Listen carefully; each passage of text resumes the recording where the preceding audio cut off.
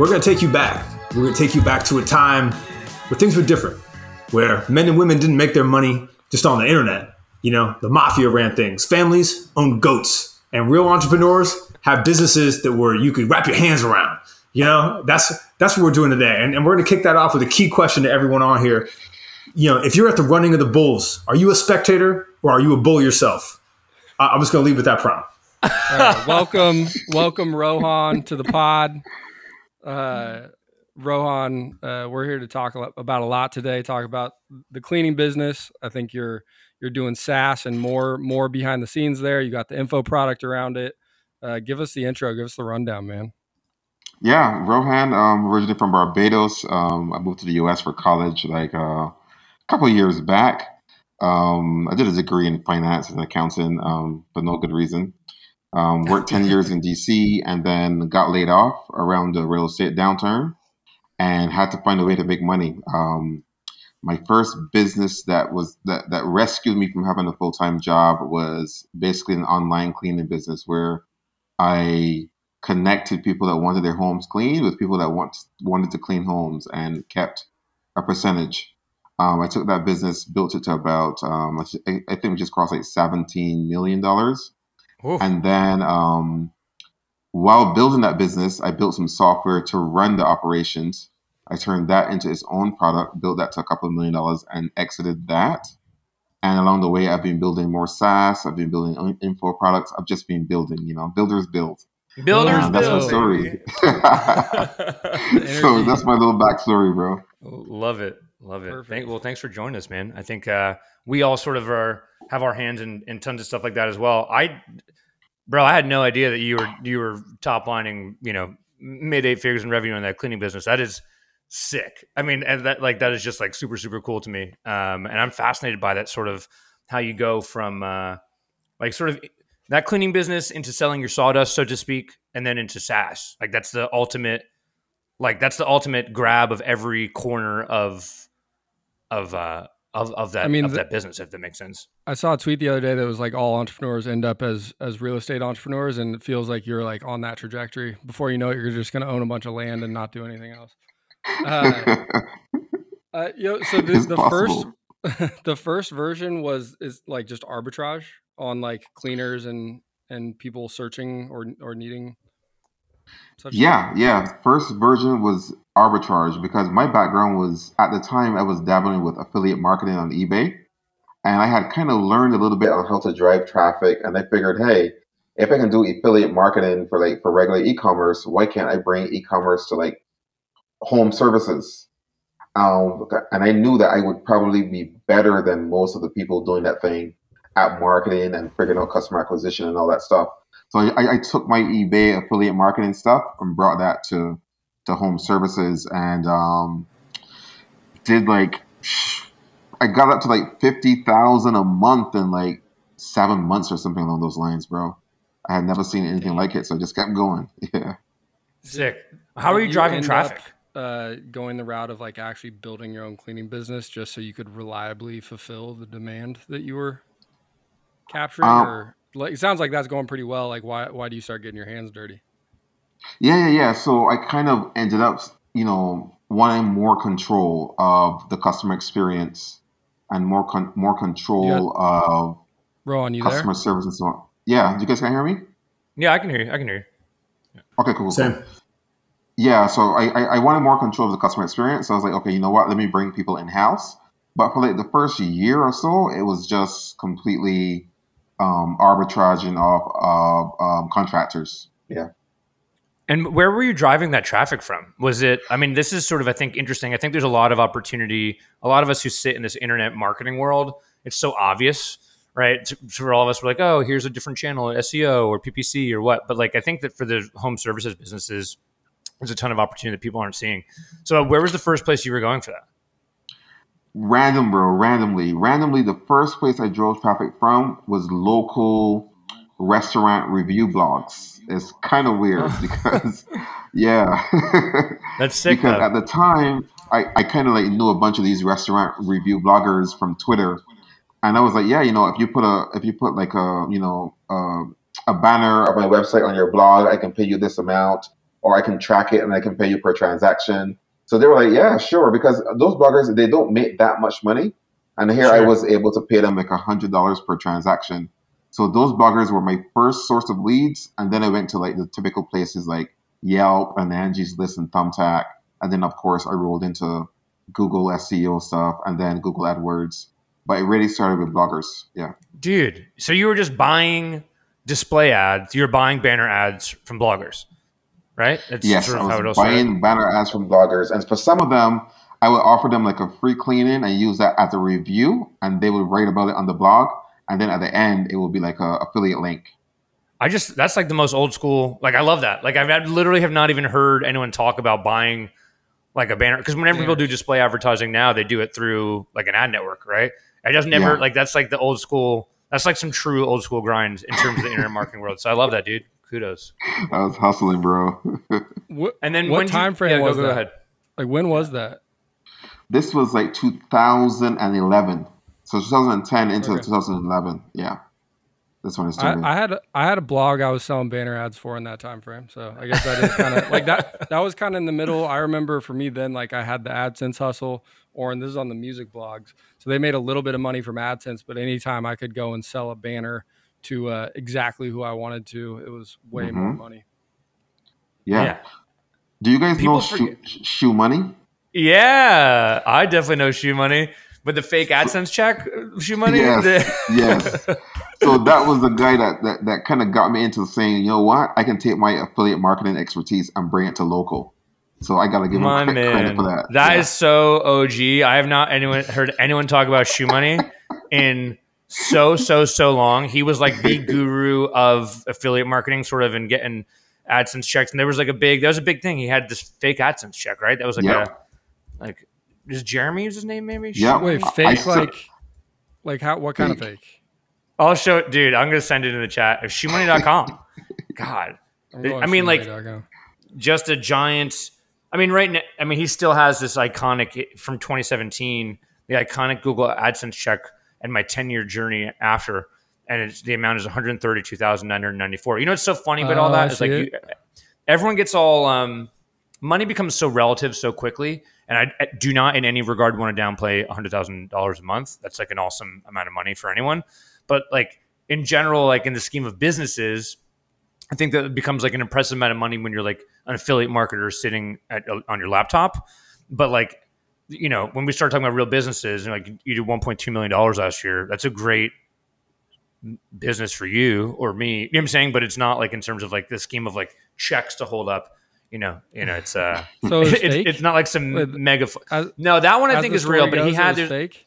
Gotcha. there's a picture of him with the giant one that like is fake. I'll find it for you. Gotcha. But tell us about. What I'm really interested in is like, I mean, since I'll probably never get into cleaning biz, I'm really interested in the pivot to SaaS. Right, I've done some consulting for SaaS. I've owned tiny pieces of SaaSes, but like I really constantly every day I'm thinking like, how do I buy or go build a software company built off of that like works for my audience and the people that have bought my sawdust in terms of, you know, growing and selling websites. And like, can you just tell us about that SaaS a little bit and tell us about that funnel? I think I know what it is. I think I understand how that works from A to Z, but I would love you to sort of break it down. Yeah. So I mean, at the time, you know, as the business was getting bigger, I started like literally when I said I was doing 50,000 per month, that was like kind of like Google Sheets, Zoho, Gmail. I had this hodgepodge of different random tools that I was using. It was like literally like ugly, completely ugly back end, right? So I was like, okay, let me pause, take some money, and build some software that I can manage this operations, right? So I just, you know, hired some person at Upwork, started building this software, and that became version 1 of the SaaS. But it was built for me, right? Then I started kind of telling my story on Reddit and building a Reddit community. And folks were like, well, can we use your software if we were to follow you down this path of building a cleaning business? I was like, sure.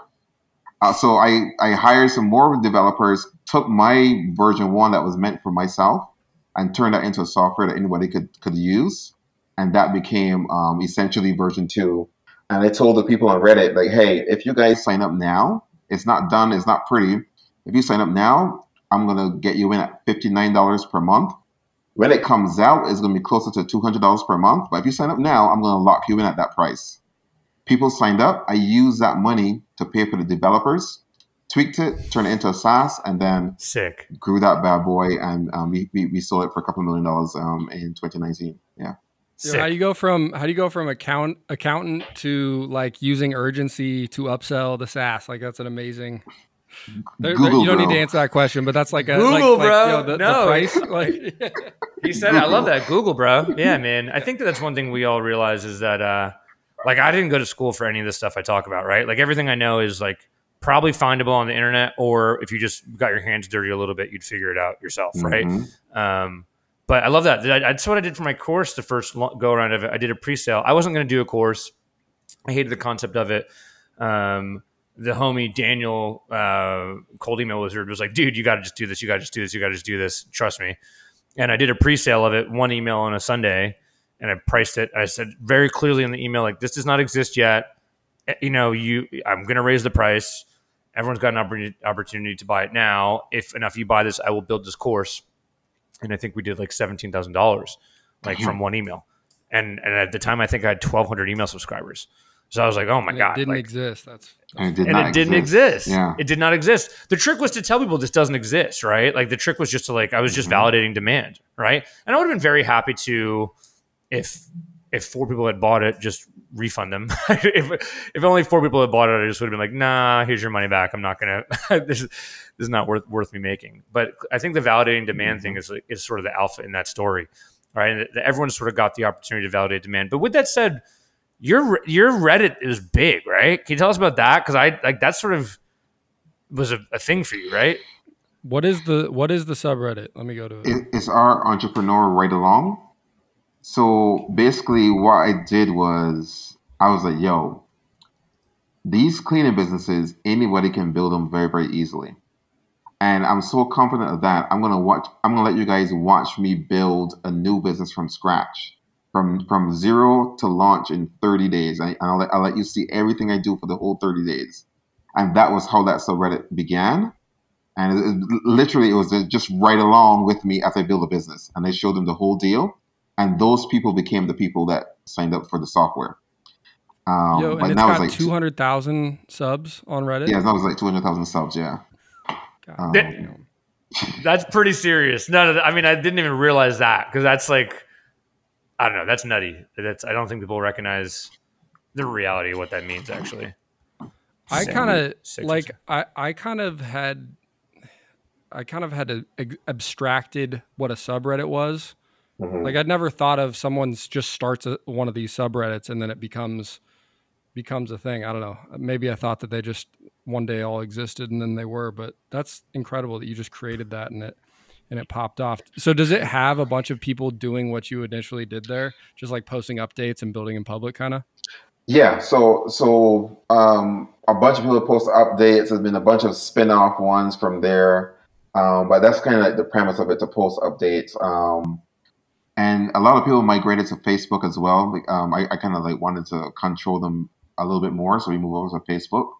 But yeah, those Reddit folks, they became the people that drove a bunch of revenue on the software.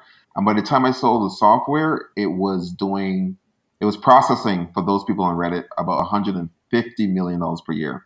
So those folks listened to the thing, followed the guidelines, bought the software. And then by the time we sold it in 2019, they were making a combined $150 million per year. So the stuff works, and I was like, yo, man, I get all these messages of people saying, yo, I'm so glad I was there or whatever. It was the wildest time, bro. I used to be on Reddit literally 20 hours a day in the beginning. Yeah. That's how I feel about Twitter. You sold the SaaS, but then you're still doing like an info product around doing a cleaning business, yeah? Yeah, so I did an info product, but I've realized that I don't love it. So I'm kind of not really pushing it anymore. I don't love the process of like here's this thing that is really predictable. It is like a pot of gold for so many people. So many millionaires came out of that subreddit. And here I am having to convince people to like I gotta drag them to the river and make them drink, and I just don't like that whole process. I'm like, yo, so I don't think I'm gonna do it anymore. And instead, we're just working on building a national cleaning business and trying to expand. So that's what we're working on now. Yeah. Dope. So you're just doing the services business now is Yeah, your main yeah, focus. yeah. Trying to build like a handy like I cleaning first, of course, because that's the single best service for in Right. like no matter what, it's the best one, and then we'll add Anybody some can do more that. Yeah. as we go. Yeah. Do you use the SaaS that you built in that business today?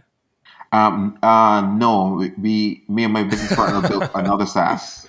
That We built a second wasn't in the one. agreement that you couldn't that you couldn't do that. You're already Yeah, past your so earnout period, or what's Yes, the? yes. yeah, Cut no, this no, part out of the exactly, pod. bro. So I can't build another SaaS and open it up to customers, but I can build. It's just the engine to manage our operations. So Oh, right now it's gotcha. It's an just internal tool. right now it's internal, but it could become a SaaS when my earnout is done. Exactly what you said. Gotcha. Yeah, Gotcha. yeah, Sick. hmm Have you built any other SaaSes? I mean, that seems yeah, like a yeah. Let's hear about some of those. Let's because I'm pumped on that stuff. yeah. I built a company called Trip Launch. So it's Trip Launch dot shoot, I can't remember. IO, yeah, no, CO. See ya. We're looking forward So now. triplaunch.co. And what we did is said, okay, if you want to do a group travel business, use our software to manage your payments, manage your customer facing landing page, manage your scheduling for your group trip. So people have sold about $1.2 million of group trips on there, and we get like Huh? 10%. So it's kind of like a small little project, but it brings in money because we just get a percentage of each trip sold. Yeah. Yo, I love this because it's just like it's a fairly run of the mill concept niched into a specific space, right? Like it sounds like what you're talking about on the cleaning business SaaS is, job management and CRM, like more or less. And then this is just like an event booking app, but you niche it into a space, and all of a sudden you're you're cooking. I Bro, love it. exactly. Because it's really the same thing when you think about it, right? But we niche all the way down. We niche down to travel, and we niche down to group travel, and we niche down to these black group travelers. Like Sure. they book these trips and go to like Mexico with like 300 black people in Cancun at the same time, and it Right. happens in these group trips. So we knew that they needed something. So Yeah, I yeah, mean that sounds like that would be a mess to manage something like that without a decent tool, yep, right? I exactly. can't imagine the spreadsheet or lack thereof. Yeah, exactly, What do you do? What do exactly. you do for customer What are acquisition some there? ideas for SaaSes you decided not to make, or things that Yo, that you've kind of thrown around and just haven't made it to life? Oh, SaaS that I haven't made. Oh, so man, I think we kind of made everything we wanted to make. Like, I made a bunch more stuff, yo. It just I made stuff that it just never came out. It kind of failed, or it became really small. Like Easy Hire is a hiring platform that people can use to onboard new hires and so on, and that does like $800 a month. So it pays for itself, but so I have a couple of right, those in the bag as well. Um, Yeah. but yeah, I kind of like just build what we want now because now I have a development team and the capital that can right. kind of build what we want. Yeah. Yeah, what does that look like? I think it's good when people start looking at doing this themselves. It's like, it's good to know that people have failed or built some things that pay for itself but didn't take off, because sometimes they just hear about the wins. But yeah, when you talk about having a development team, what does that look like? Are they local? Are they overseas? Kind of different levels of skills. Like, any recommendations for people building them themselves? Oh man, that's a fantastic question. So right now, my development team they're spread across the world. Ecuador, Venezuela, Mexico, Russia, Washington D.C., and Ghana. That's where our Squad. crew is all over the place. So our meetings are weird to find a good time that works for everybody. But yeah, we found a bunch of these people on Upwork, and then over time we kept working with them for a long time, and now most of them we've been working with for like 3 or 4, 5, 6, even 8 years for one person. So yeah. That's, I mean, I think we have tweeted back and forth about it a little bit, but like my main guy I've been working with for 5 years, and I had a weird realization recently when it was like I don't I've been working with pretty much no one for 5 years straight. Like I've worked with Oren for like cumulatively longer than that, but not for like a 5-year run. You know, my longest tenured colleague is a dude in India that I've never met in person, which is crazy. But you can get insanely talented people on the Upworks of the world, and I'm pretty sure he does pretty well by in terms of what he needs to do for his family with the arrangement we have. Exactly. Yeah. Yeah. You can What do you really do? change people's lives.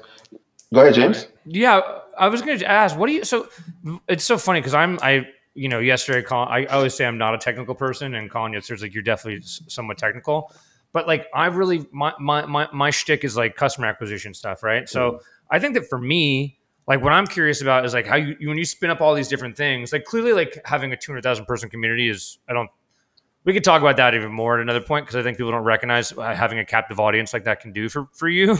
But like in general, like when you do like Easy Hire or any of these other things, like I mean, clearly the software for the self cleaning businesses that's easy, right? That you're just plugging that into the people from your community. But when you spin up a new SaaS, where are you going to find these customers, right?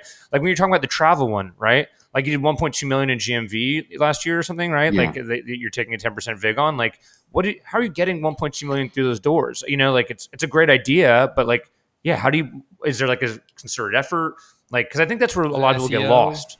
Yeah, a lot of people get totally lost. There's so many options, but like, are you growth hacking it? Or are you just running paid? Like, what do you do for these things? So zero paid. Okay, so that's a really good example for Trip Launch, right? For me, I really like the community part of it. Like, how can I build a community around this thing, or how can I leverage an existing community to grow this thing? So for Trip Launch, as an example, these communities exist almost exclusively one place: Facebook. Facebook groups. Right. Facebook group. Facebook groups. So there's all these massive travel groups. There's one that's like maybe like 400,000 people, and they do group travels every single day, bro. So I went in. So we talked to the group admin. Blah blah blah blah blah blah. We started writing content. I like writing content. I like finding creative ways to tell stories. We did one group trip ourselves. We did a trip to Cuba, and we used that group trip that we did to just generate content that lasted for a whole year. And then and we leveraged that to bring people through like a little mini 10-minute webinar in quotation marks, and then to sign up for the software so they can run their own group trips. So that's kind of how we did it, just for leveraging community and through content. Sick. I think most people don't recognize there's an opportunity. I always tell people that their audience is already gathered online. Like everyone you want to sell to is already online somewhere. Yeah. It's like, where can you go find them? Right. Like that's how we grew a financial newsletter, was basically Facebook groups about stocks. And we would just go become part of those communities and like organically share our newsletter. Yeah, absolutely. And the same with we also did a subscription box company. We sold that as well. We were doing wet shaving products. We found the wet shaving community on Reddit and a bunch more shaving communities on Reddit. Put out some dope content. You know what I think is dope content? People loved it, and people signed up. We were selling out shipping boxes for like $29 a month, and we had thousands of customers just from leveraging Reddit and content. Yeah.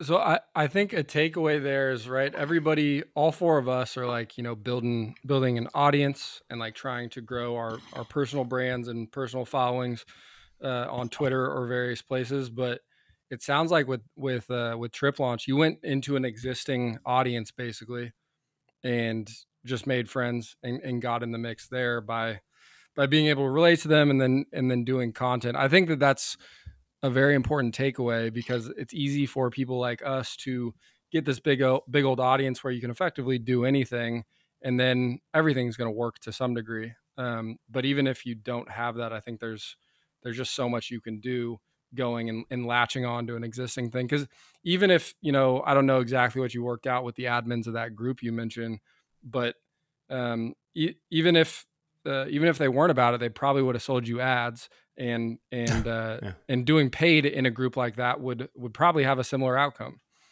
even if you weren't doing a bunch of organic and just like, you know, having great product market fit. Yeah, bro. I think that's really important, and I'm glad you said that for your audience. Like, there are all these existing audiences that they want to be sold on the thing that they're interested in. So they have this hobby. They already like communicate together every single day. They talk every day. They share ideas. They share discount codes for different opportunities. This is their lives. This is what they love. So if you can get in there and sell them something that they already tell you that they want, it's brilliant. Like you don't have to go create something and then try to go find the demand. We say, okay, let's go find the demand first and then create that thing. And that goes for wet shaving, that goes for group travel, that goes for home cleaning software, whatever. We want to find the demand first and then create versus the other way around.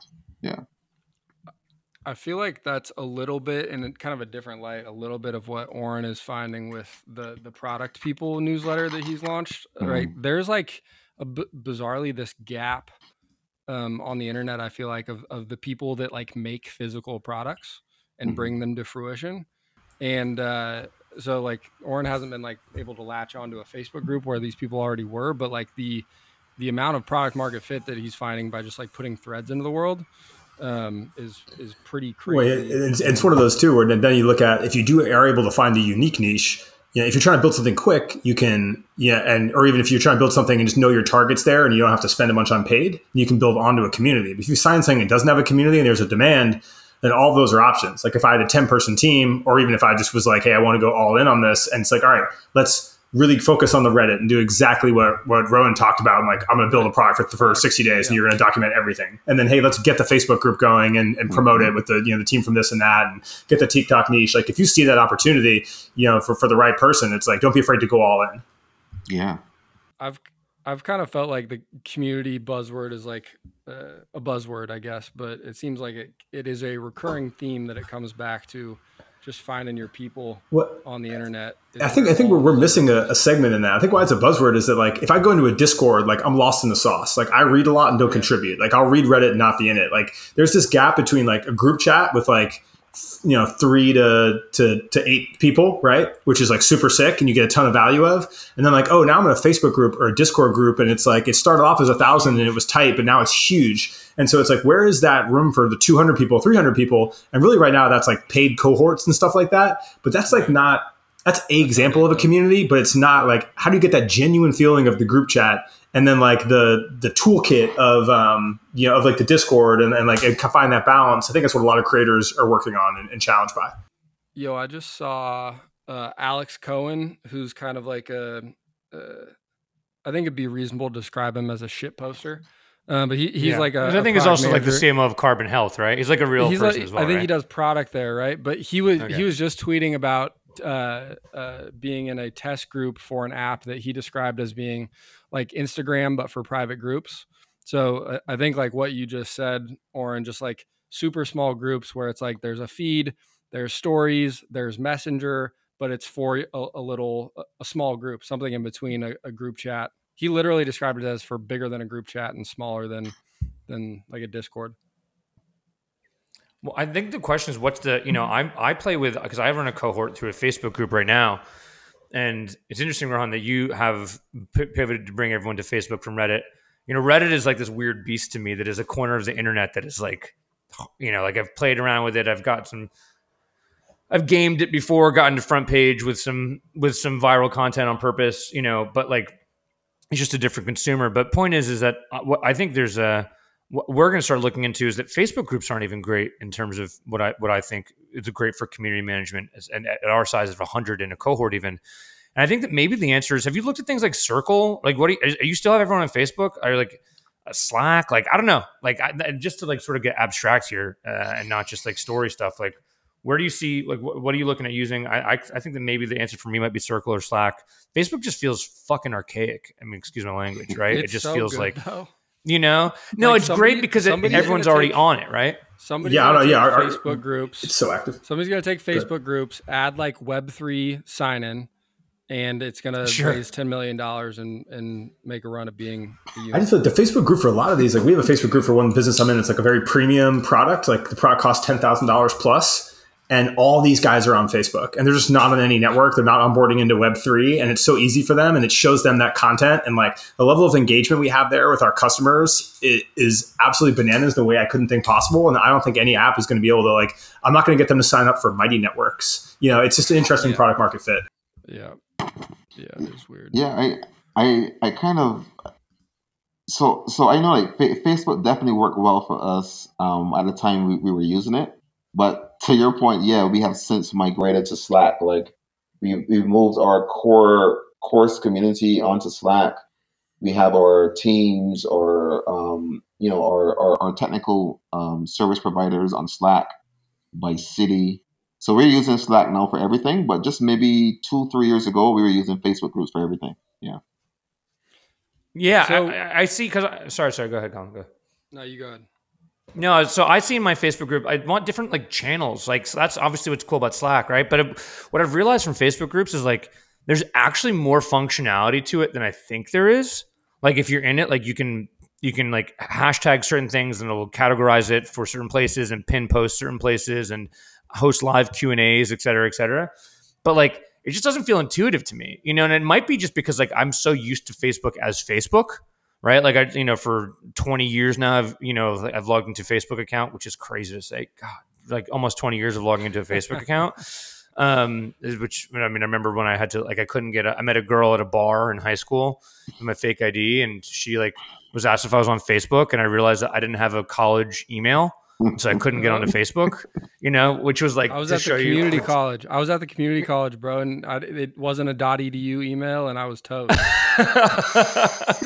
And we're out here looking like scrubs, couldn't get. But that's what I'm saying. So like, I'm so what the nice thing about Facebook is that like everyone has an account, right? So that onboarding process is obscenely easy, right? But I do think that like it's so ingrained into me the way that I look at Facebook that like I don't even think about running a group correctly. Maybe I'm just not looking into enough. But there's definitely this is so dumb of me. I didn't even think about how like if Facebook made its own, God, what a great opportunity for Facebook. Like if Facebook made groups, maybe its own standalone thing that was still you could still log into through the normal Facebook, like probably would crush, right? Because there's obviously community management is such a huge, it's as much of a hot topic as Web3 is, right? Like I feel like so it's a huge opportunity. I want to stay on this rabbit hole for a sec because I think that like, Slacks and Discord, the Slacks and Discords of the world, which those are probably the two, are kind of billed as the modern forum or Facebook group. And I just think that they're so like inherently different. Like I'm in Reddit right now, which Reddit is like the forum of the internet, but I'm sure we all used in the past forums that ran on like BB Bulletin or whatever. Yeah. Those are is old such school. different like products, right? It's like it's topic based threads rather than like they're just so different. And I think that there's a huge place for that kind of messaging or communication or community platform, because Discord is like, you get so lost so fast. Like even with like channels where I can go to a specific topic within the Discord server that I'm in, like I don't want to spend 3 hours a day on there trying to keep up with stuff. Like you can't, I feel like you can't use those unless you're almost living in them. And that makes it Definitely. work for like a course where it's like, okay, I paid for this thing, so I am going to live in here for the next, 30 days or 2 weeks or whatever. But for the like, I want to be a member of this community and talk with these people, like it's just moving too fast that you can't find the stuff that you want to be, that you want to be talking about. And unless you're in there all the time, I don't know. I think there's a huge gap there. I tweeted about it earlier today. Go check my Twitter. Colin Manforce. Go follow, like, retweet, comment. Yeah. No, you're definitely right, dude. I don't know. This is like, I think that there's a great opportunity here. I think for like I said, with when I first launched my cohort, I was like, oh man, I got to use Facebook. That's the easiest onboarding. And I had this epiphany now several cohorts later, which is that like, if you are hypothetically willing to spend X amount of dollars to be part of this program and then spend Y amount more dollars to buy a website, like, you are definitely willing to download a new product. Do you mean in terms of logging in, right? But to your point about like a free community, just like how do I be part of this group and chat in here? You for sure has to be something where like it's pretty frictionless. And that was my problem with some like Mighty Networks, right? Like is like, I like Slack hypothetically because everyone has Slack, right? Or at least everyone I know has Slack, even though they hate Slack. So it's just, I think it really just depends on sort of what your community is. Yeah, exactly. I think it's really worth looking at those demographics and thinking through what they do. And I think the tool that people don't use a lot too is like surveying your email list or asking those customers or putting that poll out there. Because I think like I mentioned, Where do you want to talk? For a high net worth, for high net worth older men, like Facebook probably might be the only social network they have. For, if you're like focused on Gen Z, you're looking at something kind of different. It's like just putting yourself in the user's shoes of what do you want to be. And on the other foot of that, what are you actually comfortable in? Because, I assume, Rowan, you had some background in Reddit before you kind of created that subreddit. You have a long history there and some comfort level, or were you brand new? Yeah. I had a long history there. I had been posting like big case studies and stuff on there. You know Reddit, man. It's full of crazy people. And then I wanted more control. I wanted a little bit more control. Right? So that I would sit down for like 2 weeks and create a case study, and then I post it, and then the mods are complaining in or some, saying. So I just had to create my own. So that's how that started. If you're someone, an entrepreneur, and I ask this mostly for myself because I've always read a lot of Reddit, but never gotten into it or posted on it. Where would you suggest beginning, if you'd suggest beginning at all, if you wanted to kind of get involved in there building your business? So our entrepreneur and our startup are my two favorite spots. If you write a case study or you write a post that hits, one of my posts I was doing 25,000 visitors per day for weeks, and it was it's still I think it's still in the top 10 of all time on our entrepreneur. So if you can find something that really hits and connects, the traffic is ridiculous. That's crazy, bro. But so how'd you grow your subreddit? Like, I mean, let's get tactical for a second, right? Because what were the first 30 days of like a brand new subreddit with nobody on it? So what I did to grow my subreddit was I made a massive post on our entrepreneur because that was like the biggest business subreddit, right? I made a massive post that I felt would do well, and it did well. And then at the end, I said, if you want to see me replicate this, here's the link to my new subreddit. Come join me, and I'll do it over in real time and let you watch. So I literally drew traffic from the main Our Entrepreneur to Our Entrepreneur right along. And then the first 30 days, every single day, I would just log in. Here's me working on the website. Here's me choosing the domain name, setting up hosting, choosing brand colors, setting up Stripe, all the way to, hey guys, we got our first customer. But they felt like a part of the journey, right? It wasn't like just them watching me. I would ask for advice. What do you guys think about this color versus this color, et cetera, et cetera. So that by the time I got my first customer, it felt like they got their first customer. You know what I'm saying? And then it was very, very easy then for me to go build the software and have this audience to sell whatever I want to. Yeah. So something I think is really interesting about that is like, obviously we live in a world of niches. We've talked about it a bunch, like on this conversation, but when you went to create Entrepreneur Ride Along, it wasn't like, it wasn't Rowan's journey making a cleaning company. It was this much broader Entrepreneur Ride Along, brand in terms of what that subreddit was, which I think is a little counterintuitive to everything else that we're talking about. But it's probably why that gets big, because it's not just like, here's a guy doing this one thing. It's something that could easily get traction and kind of get a life of its own after the ball was rolling. Because I would imagine that you're not still like actively posting in here. It started 10 years ago. Right. Yeah. So I agree with you completely, because it was kind of like a niche, but still the delivery of it was kind of broad. So anybody can come in now and post their own ride along. Usually the ride alongs are like, 30 days or so, just because that was how the first one went. Or anybody can post a random article or podcast. Like I don't moderate it too heavily. But when it first started out, it was follow Rohan doing this, and then you can go do your own and create your own ride along, and it kind of took on its own life. So yeah, I don't post too often, but I still have it there where I can create a post, I can pin the post, I can send the post out to my email list, which a lot of that email list came from Reddit anyhow, and kind of like have this whole ecosystem where I can create this massive content, because I like to create big form content, not just top 10 nonsense, right? I want to create some content that takes me like 2 weeks to write, sometimes 3 weeks, sometimes a month, because I gather pictures and videos. It's really deep, really crazy. And then I know once I post that, traffic is guaranteed because I took the time. Not the top 10, blah, blah, blah. That's nonsense. Yep. The original thread, you're the original threader. yeah, you're the one responsible for all this. And to be clear, now we got to take you down, bro. There are plenty of people doing the top 10 yada yadas on Twitter threads, and Colin's the original book thread. He's responsible for all the book threads you see. So there's a lot of it's kind of a father-son thing going on here. I like it. I love it. Yo, Ron, let's. I literally did, before all these fucking book threads, I did an awful book thread that popped, and then all of a sudden they started going. I'm not sure if I was literally the original, but I was an early book threader, and I regret it. Definitely, he ruined the internet. Colin's one of the great ruiners of Twitter. Colin, how many of those books? Just real talk, man to man. It's just us four here. How many of those books that you've put in that did you read? Well, so those were both on books on See, history. what happened was that's all I read. Yeah, me and the guy. So like Cliff Notes, and I had this app. To be clear, I read nothing but history. The threads were, I asked people what history books they recommended, and then it was like literally the textbook awful thread. Bro, the answer is just a number, bro. It's just a number. Yeah. How many? More than half.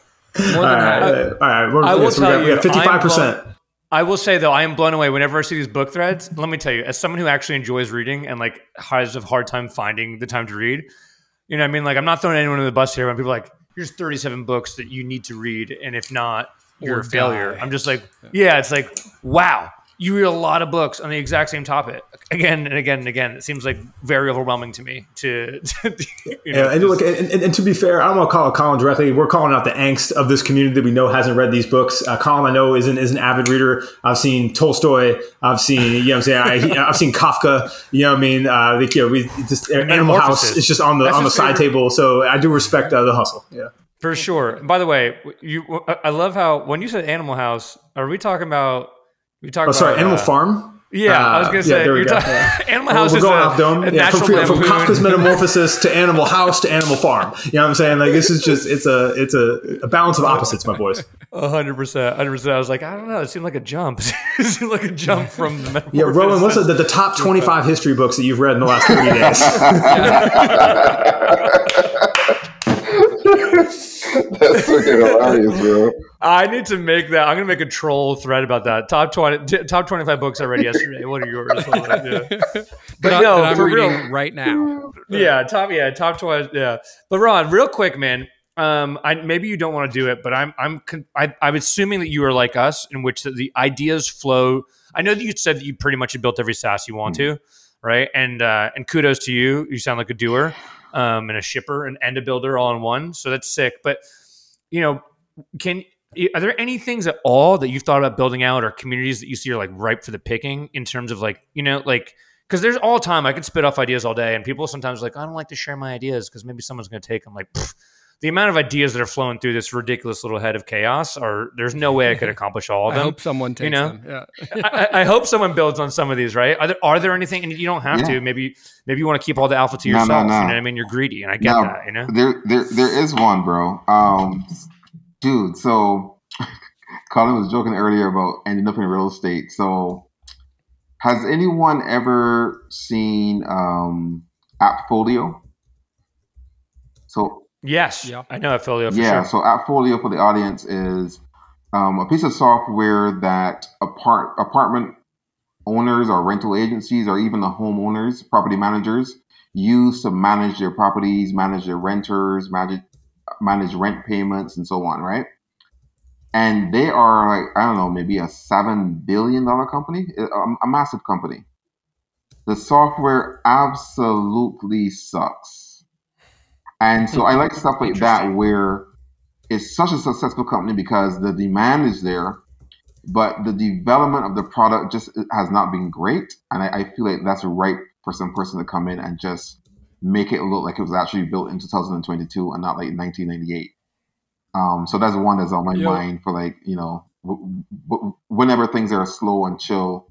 I was like, man, that would be something interesting to go after.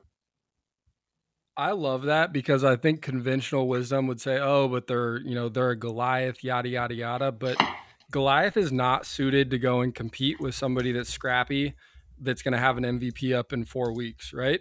And Goliath also has like all this technical debt where instead of just making a good modern app, they've been just like iterating on a huge piece of shit for like 25 years or whatever it's been. I know nothing about Appfolio, so I'm just spitballing. But I just think there's so much opportunity in taking out players like that. We're not taking them out, but just going and taking what to them is like a small chunk of their business. That is 8 figures, no problem. I think like in the same vein, I think CRM for X is like such a massive opportunity because Salesforce is an incredible piece of software. If you want to spend all this time configuring it and dialing it in and then paying way too much, and you can build such a simple CRM that is for an exact use case where you don't need all of the feature set and all the configuration capabilities that a Salesforce has to just build exactly for this niche and then go and just pump recurring revenue. Bro, I love plays like bro. that. So absolutely. So I'll just add this too. And this isn't a specific thing that I want to do, but the overall concept is really, really sound. What you just said, Colin. You can look at any piece of software like Salesforce, like HubSpot, like any of those pieces of software. Find a one particular industry. That industry could be lawn cleaning. Who cares? It could be it could be hairdressers. It doesn't matter. Just find one industry and make that massive, ugly, huge SaaS software that's doing like $10 billion a year, and make that version for the little hairdresser that lives in North America or wherever, and you can pull tens of $1 million out. It's just there for the picking, bro. Yeah. While providing a truckload of value to those people, right? Like all these things are solving a problem. Yeah, absolutely. Yeah.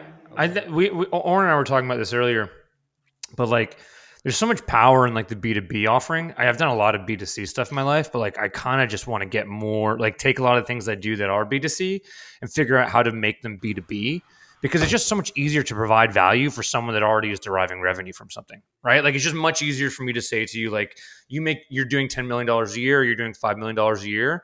Like it is worth you paying $300 a month or $200 a month for something, or $5,000 for this offering. Because the example I always give when I was doing a lot of consulting stuff was that like, I'm fairly confident that there's not a business in the world, and I'm sure all you on this pod as well, but not a business in the world I couldn't look at and find a 1% inefficiency in terms of customer acquisition or monetization and retention, right?